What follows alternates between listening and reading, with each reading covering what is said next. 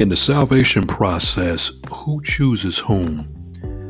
Does man choose God and then God reacts and chooses man? Or is it the other way around? Does God choose man and then man in turn chooses God?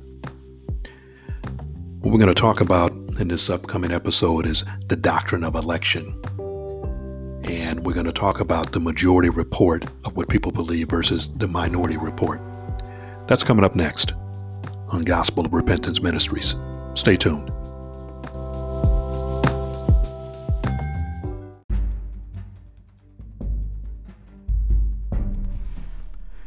Hey, what I want to discuss in this episode is who chose whom.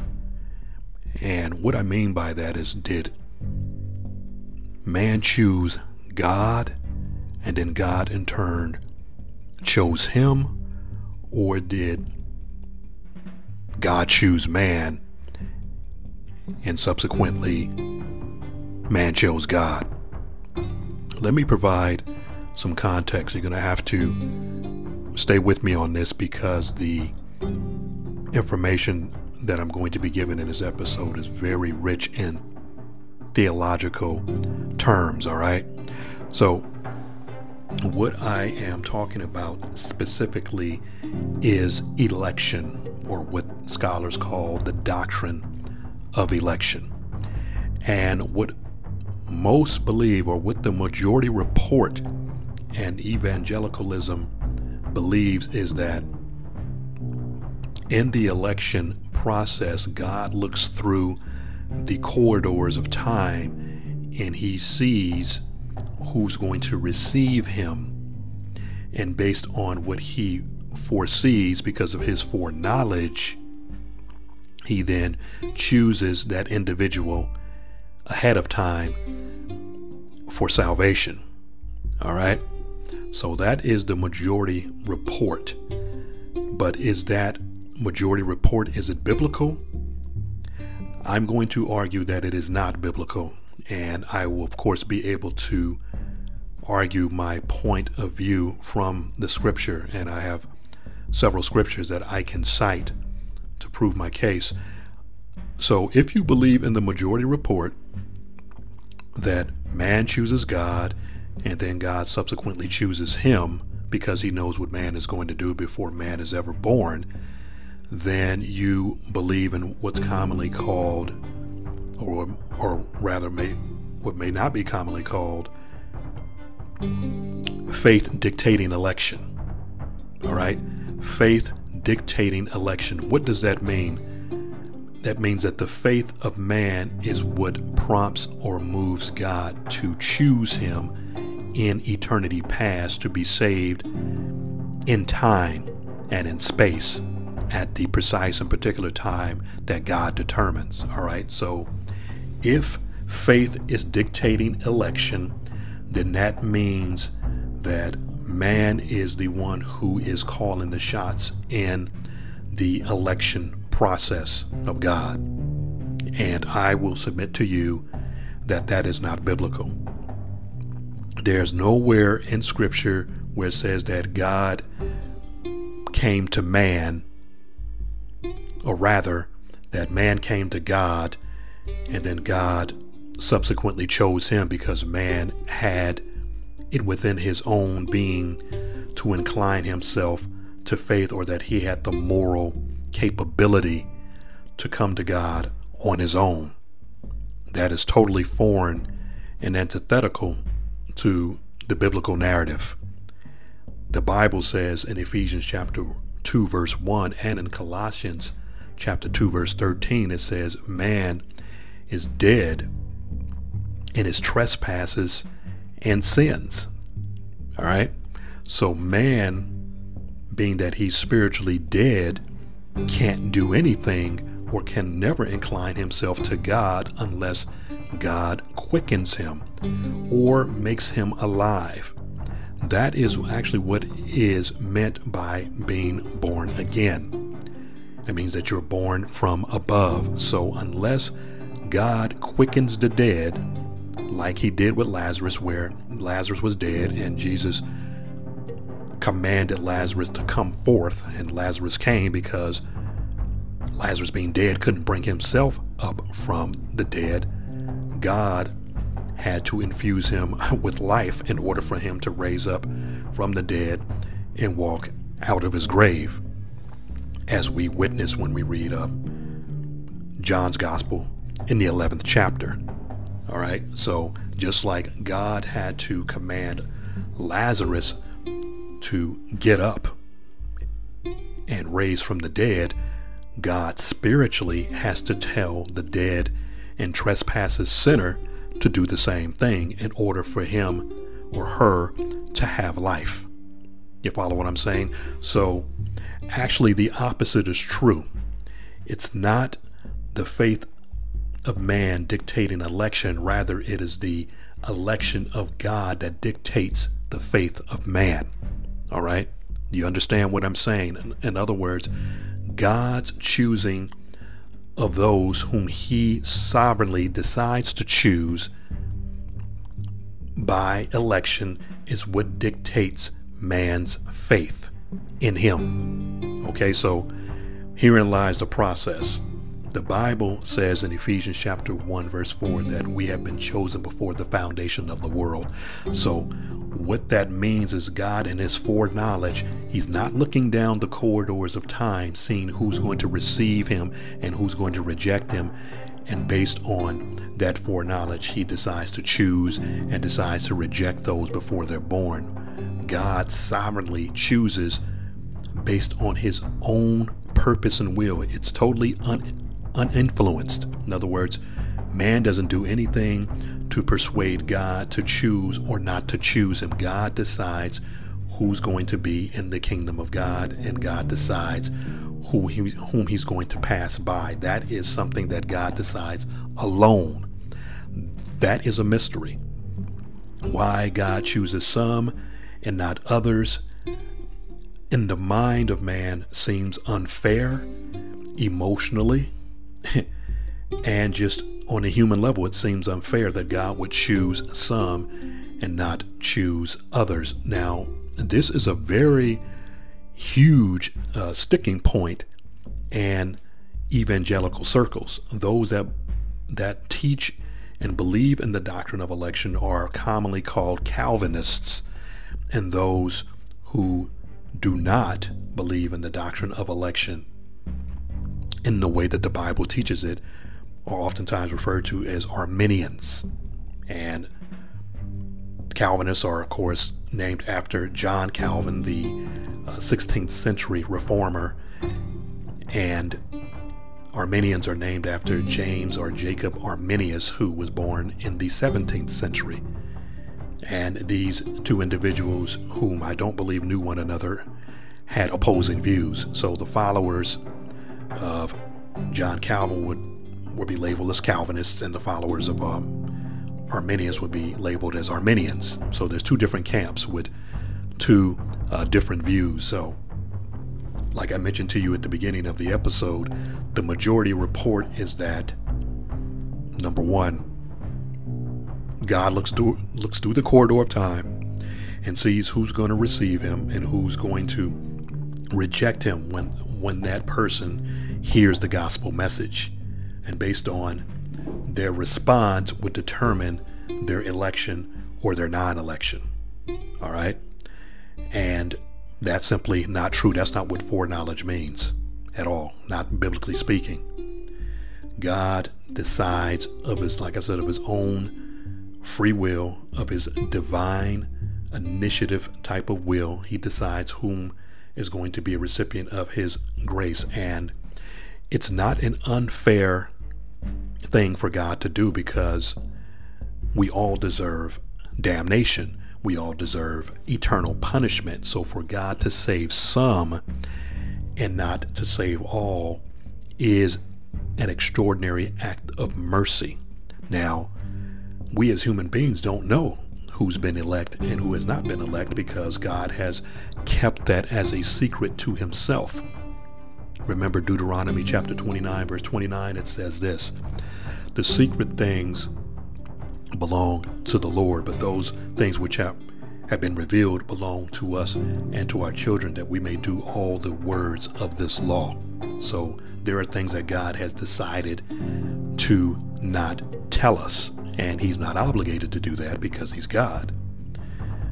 It's Proverbs chapter 25, I believe, that says this. It says it is the glory of God to conceal a matter, but it's the glory of kings to search out a matter. Once again, you're talking about God's sovereignty at work.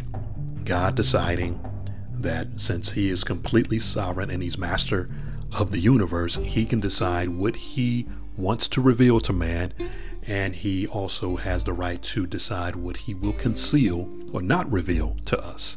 It's totally his call, completely. So going back here to the doctrine of election, let me read a passage of scripture that amplifies the point about God choosing us versus us choosing him. Jesus said in John chapter 15, verse 16, he says, "You did not choose me, but I chose you." He was talking to the apostles in particular, that you go and bear much fruit and that your fruit should remain. In other words, remember when Jesus began his public ministry, he's the one that called the apostles to himself. In other words, he said, "Come and follow me." In other words, they didn't approach him first, he approached them, and they followed him. So that is a very clear example of what I'm describing here, is that him choosing those whom God gave to him to go and redeem. Let me read you another passage of scripture, John chapter 6, verse 37. It says this, "All that the Father gives to me will come to me, and those who come to me I will not cast out, or will not turn away, or I will not despise." In other words, God has given the Son a command of people, a humanity that he had to come and save. The reason why Jesus designated certain people during his earthly ministry, because God the Father revealed to him in eternity past, these are the individuals that I want you to target. These are the ones that I need for you to go and rescue. Now, what about the rest? Everybody needs rescue, right? Yeah, that's true. But God, in his sovereignty, has decided that there are those whom will be recipients of his saving grace, and there are those who are going to be recipients of his judgment. Now, that's where it gets very hard and sticky, because God, for some reason, because of his own predetermined will, has decided that he's not going to save everyone. And also understand this, not everybody wants to be saved. So everybody is going to get exactly what they want. God is going to get the glory for saving those whom he has chosen, and man is going to get what he wants. He gets to rebel and blaspheme and revile and despise God and the people who follow God. So everybody in the end gets what they want. You follow what I'm saying? Everybody gets what they want. And as one theologian who's passed away indicated, his name was actually Norman Geisler, he said, for those who hate God, if they were forced to go to heaven against their will, heaven for them would be worse than hell. Because he gave this type of example. He said, say, for instance, a person who hates going to church just for an hour, how worse would it be for them if they had to go to heaven and hear people praising God for an eternity?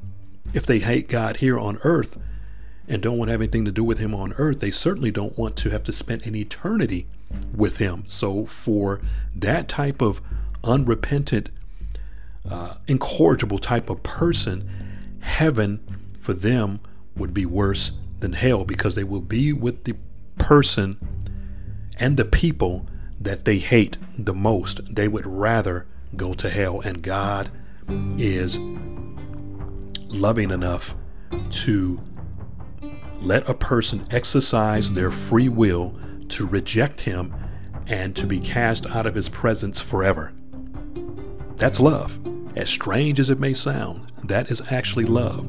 So the point that I'm trying to drive home once again is that God will get what he wants, and evil, corrupt man will ultimately get what he wants. Now, mind you, once man is cast into the eternal lake of fire, he's going to have eternal regret, but it will be too late for him. You follow what I'm saying? So some of this is, I know it's hard to accept. It's painful to hear, but it's what God has decided. And here's the other thing. The opportunity for salvation, mind you, is available to everyone at the same time. Even though God has decided whom he's going to save, the opportunity is still available to anybody who will repent and believe. God is not preventing anyone from coming to him. He's not preventing anyone. But God, knowing all things, also knows who's going to receive him and who's going to reject him. But yet again, I need to stress this point once more. That is not the basis on which God chooses man or not choose man. He's not basing it on what he knows we will do. He's basing it on what he has decided he will do, or what he has already done before the world was ever created. Please understand me. That's the whole thing about foreknowledge and predestination and election. God predetermined who he would save, who would be in the kingdom, and he also decided who he would pass by and reserve for judgment, not because he doesn't want man to repent, but because God is also going to receive not only glory for those whom he saves, he's going to receive glory for those whom he also condemns and punishes. Let me reiterate. Please let me reiterate. We're all on the same playing field when it comes to sin. We're all in the same boat. You follow what I'm saying? We all deserve damnation. We all deserve punishment. But because God is merciful and loving and long-suffering, he decided in eternity past, I'm going to provide an escape. I'm going to provide only one way to get to me, and that is through my son, Jesus Christ, who I'm going to send, and he will be the Lamb of God slain before the foundation of the world, and the Lamb of God who takes away the sin of the world. That's what John the Baptist said in John chapter 1, verse 29. So the world is under condemnation, and justly so. But God has provided the way, the truth, and the life through Jesus Christ, John chapter 14, verse 6, you recall. And so man has the opportunity to repent. That is going to be extended to all men. Most people will reject that truth because it goes against their worldview and it goes against their ethics, and because they have a corrupt nature. The idea of turning away from sin and turning to God is not something that man generally wants to do. You follow what I'm saying? So in the overall, it's like this. God chooses man. Man doesn't choose God, because man left to himself will never come to the Lord. John chapter 6 verse 44 tells us this. He says, Jesus said this, he says, no man can come to me unless the Father who sent me draws him. And in the 65th verse of that same chapter, he reiterates himself. He repeats himself. He says, no man can come to me unless it has been granted to him by the Father. So it talks about man's absolute inability. And to kind of piggyback on that point that Jesus made, I need to go over to Romans chapter 3. Romans chapter 3, and it talks, and it uses that same type of language. So we're going to go over to Romans chapter 3, because it talks about how man is a sinner and he falls short of the glory of God. All right. Romans chapter 3 says this. Let's start with verse. Let me look at verse 10. It says, "As it is written, there is none righteous, no, not one. There is none that understands. There's none," listen to this, "that seeks after God." That's what's called a universal negative. It says none seek after God. That's a universal negative. They've all turned aside. They are together become unprofitable. There is none that does good. No, not so much as one. Their throat is an open sepulchre. With their tongues they have used deceit. The poison of asps is under their lips, whose mouth is full of cursing and bitterness. Their feet are swift to shed blood. Destruction and misery are in their ways, and the way of peace have they not known.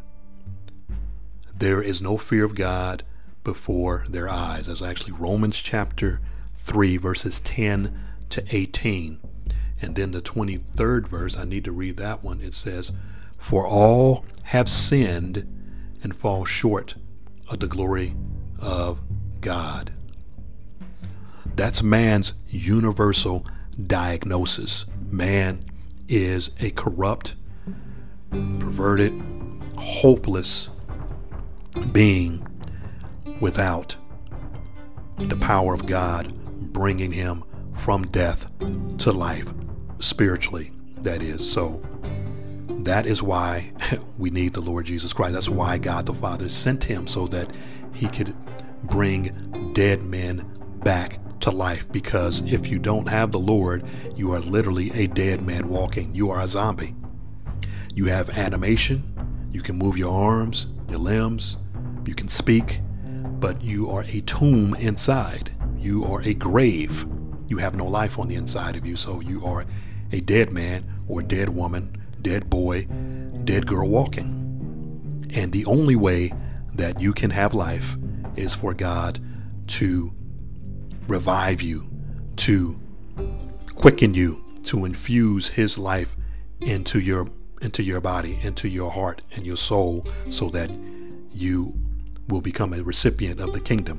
But right now, if you're not in Christ, you're a dead person walking. Every single day of your life, you're dead on the inside. You have no life because you don't have him.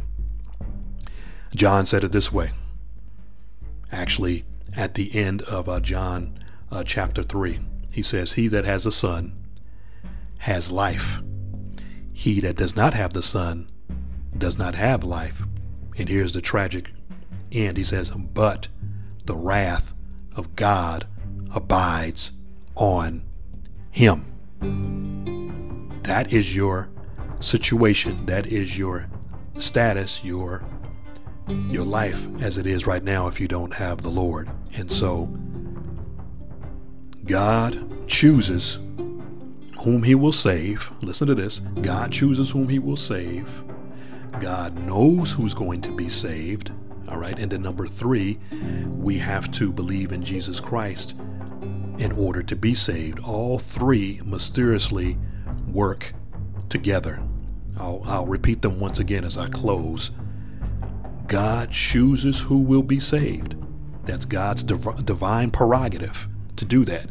He chooses whom he will be saved. Now, none of us deserve it, but God sovereignly chooses. Number 2, he knows who's going to be saved.